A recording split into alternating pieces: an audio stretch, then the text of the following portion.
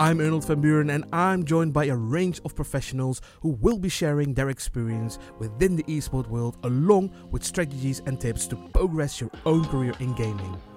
With over 20 years of experience, including game development and live streaming, gaming LAN centers and organizing tournaments, we are now launching this series in order to help those of you with a passion for gaming become professional in the esports world. Hi Philip, welcome. We're going to talk about, what kind of games you normally play. And I will say the listeners are quite interesting in how esports are these days. So tell me a little bit more about yourself. Yeah, thanks for having me. Basically, I'm in the sim racing kind of world of esports. So sim racing, if you don't know what sim racing is, it's a virtual way of racing cars, basically. So motorsport. I take part in iRacing, which is one of the top sim racing platforms. You get to race on all these different circuits, cars, and stuff like that, and you race against the best people. So so that's kind of what I do at the minute. It all started only a couple of years ago, really. So I started in 2018. Started on my Xbox. So I started on the game on the pads, and I got a game for Christmas from my mother-in-law. She bought this game for me, and I was like, I had a bit of fun on it and stuff like that, and I took part in some online lobbies. And then it all kind of grew from there, and I started taking it a bit more seriously after having a few chats with some drivers I was racing with, and I thought, you know what, I want to try and take this a bit more seriously. Because back in the day when I was a bit younger, I used to race in real life. So I used to do go-karts and I did a bit of car racing. And then until I ran out of money, well, not me myself, my dad ran out of money. We just couldn't do it anymore because it's a very expensive sport. My dad sold his house, his car, his truck, just to fund my brother, my racing. Oh, wow. It was a hell of a journey, but unfortunately, if you don't have the back end behind you, you just don't, you might not get to where you want to go to, kind of thing. So, but it all started from there. And obviously, when the sim racing thing started like picking up, and like I said, I got this game randomly, and I started taking it a bit more seriously. I bought myself a wheel from only a cheap one, but from Argos, and bought this little cheap wheel, a few pedals. And just cracked on with it, and I've got to where I am now, and I'm with Ford's esports team, so Team Fordzilla, and race for them now. There's one of their AM drivers. Oh wow! And it's just come out of nowhere, really. It's a bit of a weird journey, but I'm enjoying what I'm doing. So, that's a brief story about me. Well, I have to say that quite respect for your dad that he invested in you and in your brother. So you mentioned your brother's place as well. So it's just you and your brother, or it's just only you at the moment? It's only me. So my brother's taking different paths in life. So he does what he does, and I do what I do. So it's just me at the minute in the sim racing. I know he's never tried it, I don't think. So I don't know. He might jump in and enjoy it himself, and maybe take it up himself. But like I said, it's good fun. It's the closest you can get without spending a huge amount of money compared to the real life racing. My setup behind me here, it's cost me a bit of money, but it's a lot cheaper than the real thing. So yes. Well, how about with the COVID time, how you deal with it at the moment? Is it getting more popular, or what's the thing that you have seen change? Well, have you seen any changes within the COVID period at the moment? Yes, it's been mega, actually. It's been amazing. So we've had this massive boom. So back in, I think it was March time, obviously, when it started getting quite big, this COVID thing. Obviously a lot of the real life motorsport, motorsport events, they got cancelled. So to obviously stop people seeing other people. And it kind of the real life races came along and started sim racing, which these big names from like Formula One and like World Endurance Championships are all taking part in these sim racing races, and we could take part with them as well. So it kind of, the publicity was like huge, because obviously you were getting all these big names in there, and it was getting televised on like different channels like YouTube, and obviously you had it on I can't think, Twitch on Twitch, and all these big like media channels, and even on I think it's even on Sky. They had some stuff on Sky for the virtual GP, which is where a lot of the F1 drivers took part in. I took part in a NHS charity race as well, and had Alex Albon, a Red Bull Formula One driver racing there, and a few Formula 2 drivers, and that was pretty good. I had 50 drivers in the grid.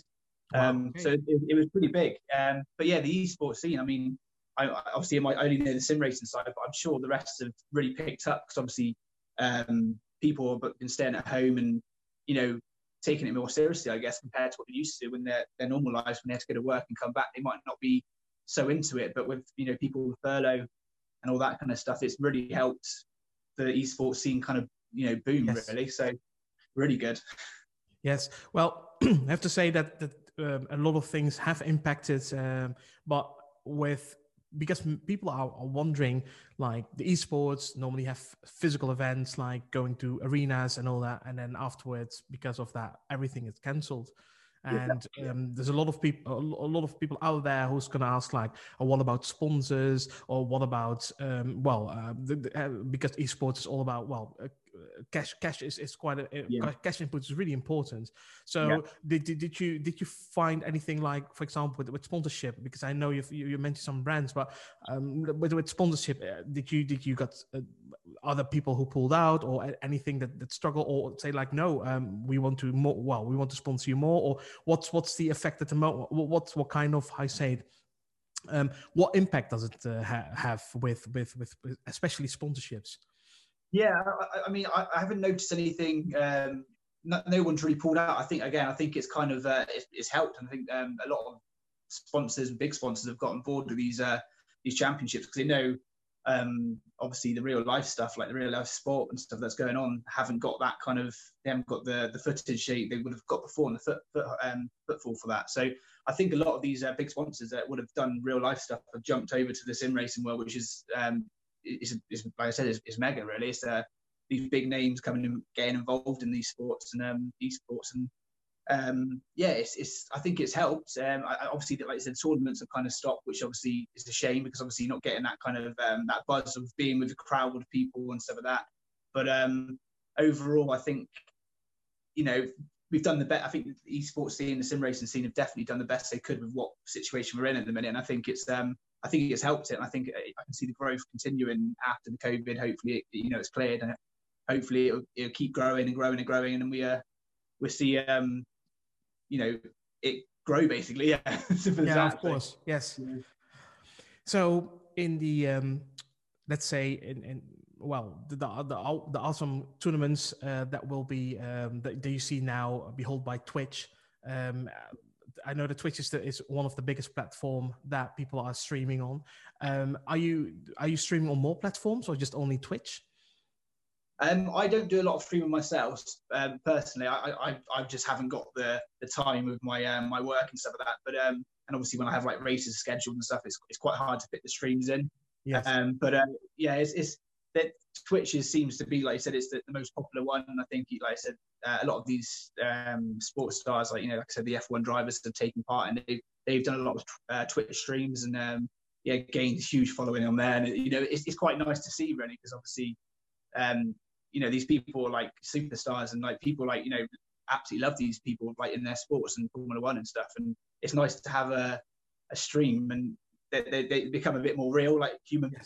Like, and it's quite a nice aspect to the to have that, so people can actually see the real person without a camera stuck in front of them. They have to answer the questions a bit like a robot, really, like on the interviews and stuff like that. So it's been quite good in that aspect. So yeah. And also, you mentioned that you stream not a lot, but do you think that other platforms are maybe, well, I'm not going to say better as Twitch, but do you maybe say like, well, maybe better to also stream on other platforms, or do you say like, well, Twitch? Well, Twitch is quite a big one. Let's be honest. Yeah. But I know that YouTube, Facebook, they are start streaming as well.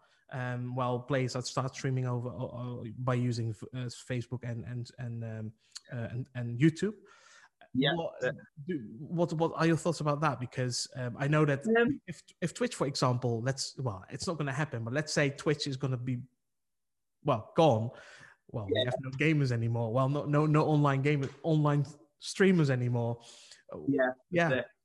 I think YouTube is quite a big one, because obviously YouTube have following, just not just for the gaming. They obviously got the huge following from just random videos being put on there, and even I don't know if you've noticed yourself, but you've even noticed I don't know, like the Premier League, they might put a few highlights on there, and you get these, like, they use it a lot more than say Twitch only focus on the gaming kind of side of things. So I think YouTube would probably be quite a good one. It could potentially overtake Twitch in the future. I don't know really, but yeah, I think obviously I think the difference between Twitch and YouTube, they obviously got different. Again, I'm not a huge, I don't know much about it myself because I don't do a lot of streaming. But obviously they got all the, you can comment and you can put, like, you can send gifts and stuff like that. And I think that's quite a good way Twitch how they focus on the game, and you've got all those things you can do on there. Whereas on YouTube, I know they probably got a few things on there, but not as much. And obviously with the Twitch, you can get a bit more involved with the gamer, so you obviously a bit more of a connection. And then, of course, this is the magic questions a lot of people ask is when people see, let's say, well, a game of play of, let's say, you playing, they think that there's millions involved. So share about that. Is how your experience then? How is that at the moment? Sorry, say it again. So millions of like followers or? No. There's the esports, people think that, well, there is quite a lot of money involved. And money, yes, so they think like, oh, if well, everybody who plays a game got makes millions of dollars.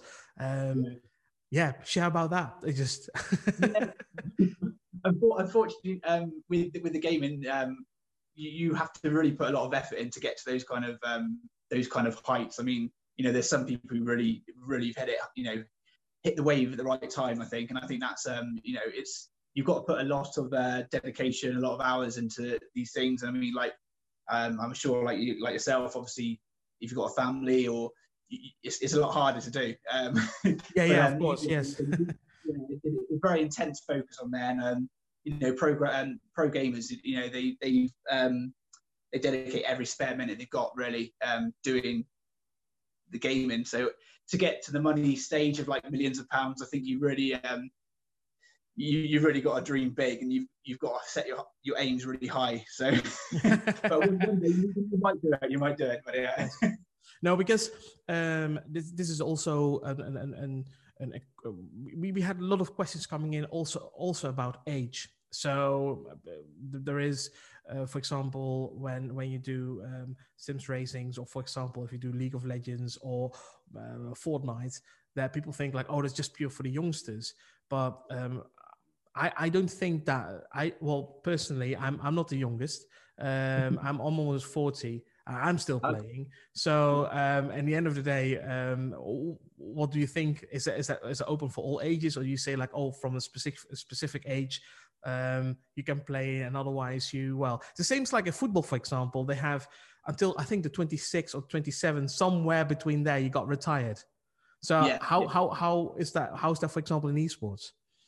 I think it's so diverse in esports, and I think this is the great thing about it. Is you could be playing like a 14-year-old, and then they're absolutely amazing. And I'm 28 myself, and I think you could, with the, like, you've got Discord chats and stuff like that. You talk to these people like you're the same age as you, and I think it's fantastic, really, because it's not all judged on it's not judged on your age, and it's not judged on what you look like or anything like that. It's fantastic, and that's what I love about esports. You don't get any discrimination, I would say, in esports, because there's no sort of rule, and you can play, like you said, you can play until your 40s, 50s, and no one will question it, because as long as you're doing a good job, it's all good. So yeah, that's I think that within the esports, that's what you see is whatever age. You see quite a lot of people playing, but I know from because these questions, there's a lot of people who out there saying things like, oh, they always see the youngsters gaming. Let's say, well, I'm a parent, and well, you've mentioned that you're going to become a parent as well, so congratulations. But it's about that also most parents, they think like, oh yeah, okay, my kids are playing, so that's until a certain age. Or maybe the outside world thinks like, oh, okay, because when you go to arenas, you see, well, most of the populations are between, let's say, 18, or maybe younger, maybe between, let's say, 16 and 25. And then and then most of the people after 25 are getting more involved in the business side of the esports. Yeah, so it's quite funny the things are. And yeah, so like, what kind, after esports, I think you got hobbies as well. So you got a private life as well. So any hobbies that you except of gaming or? Yeah, well, like I said, I've done. I'm part of the British Esports Association, so I do a few things with them. So very similar to what we're doing today with these interviews. I've done a few interviews in the past where I've spoken about esports, and that's quite great. That's quite good to get involved in. Like you said, as you get to a certain age, like I'm 28 myself, you start maybe focusing on different paths in the esports world, rather than just playing games. I love to get involved in that kind of thing, because obviously it's, like I said, esports is growing, so it's great to get involved in that. But other hobbies, I mean, I love my sport. I mean, I love my rugby. I love my motorsport. So sometimes these weekends are dedicated with watching the Formula One or watching the British touring cars, and then a bit of rugby. So that's kind of my life. If I had loads of money, I'd be racing every weekend in real life. But unfortunately, no, that's not the deal. And are you use Twitter? I use Twitter. Yes, I got the Twitter. So what's your Twitter account so people can find you? Yeah, so it's Phil77RPR. Very unusual, but it's basically my name, and it's my favorite number. So yeah, it's pretty. If you want to give me a follow, feel free to. Fantastic. Well, Philip, thank you very much for joining us today, and it was amazing speaking with you. And also the best of luck, and of course the best of luck with the coming little one who's on the way. So I will thank you so much for joining us. Thanks for listening to our eSport podcast series. For video recordings of all our podcasts, check out Learn Global TV and Learn Global Live, available on the Roku platform.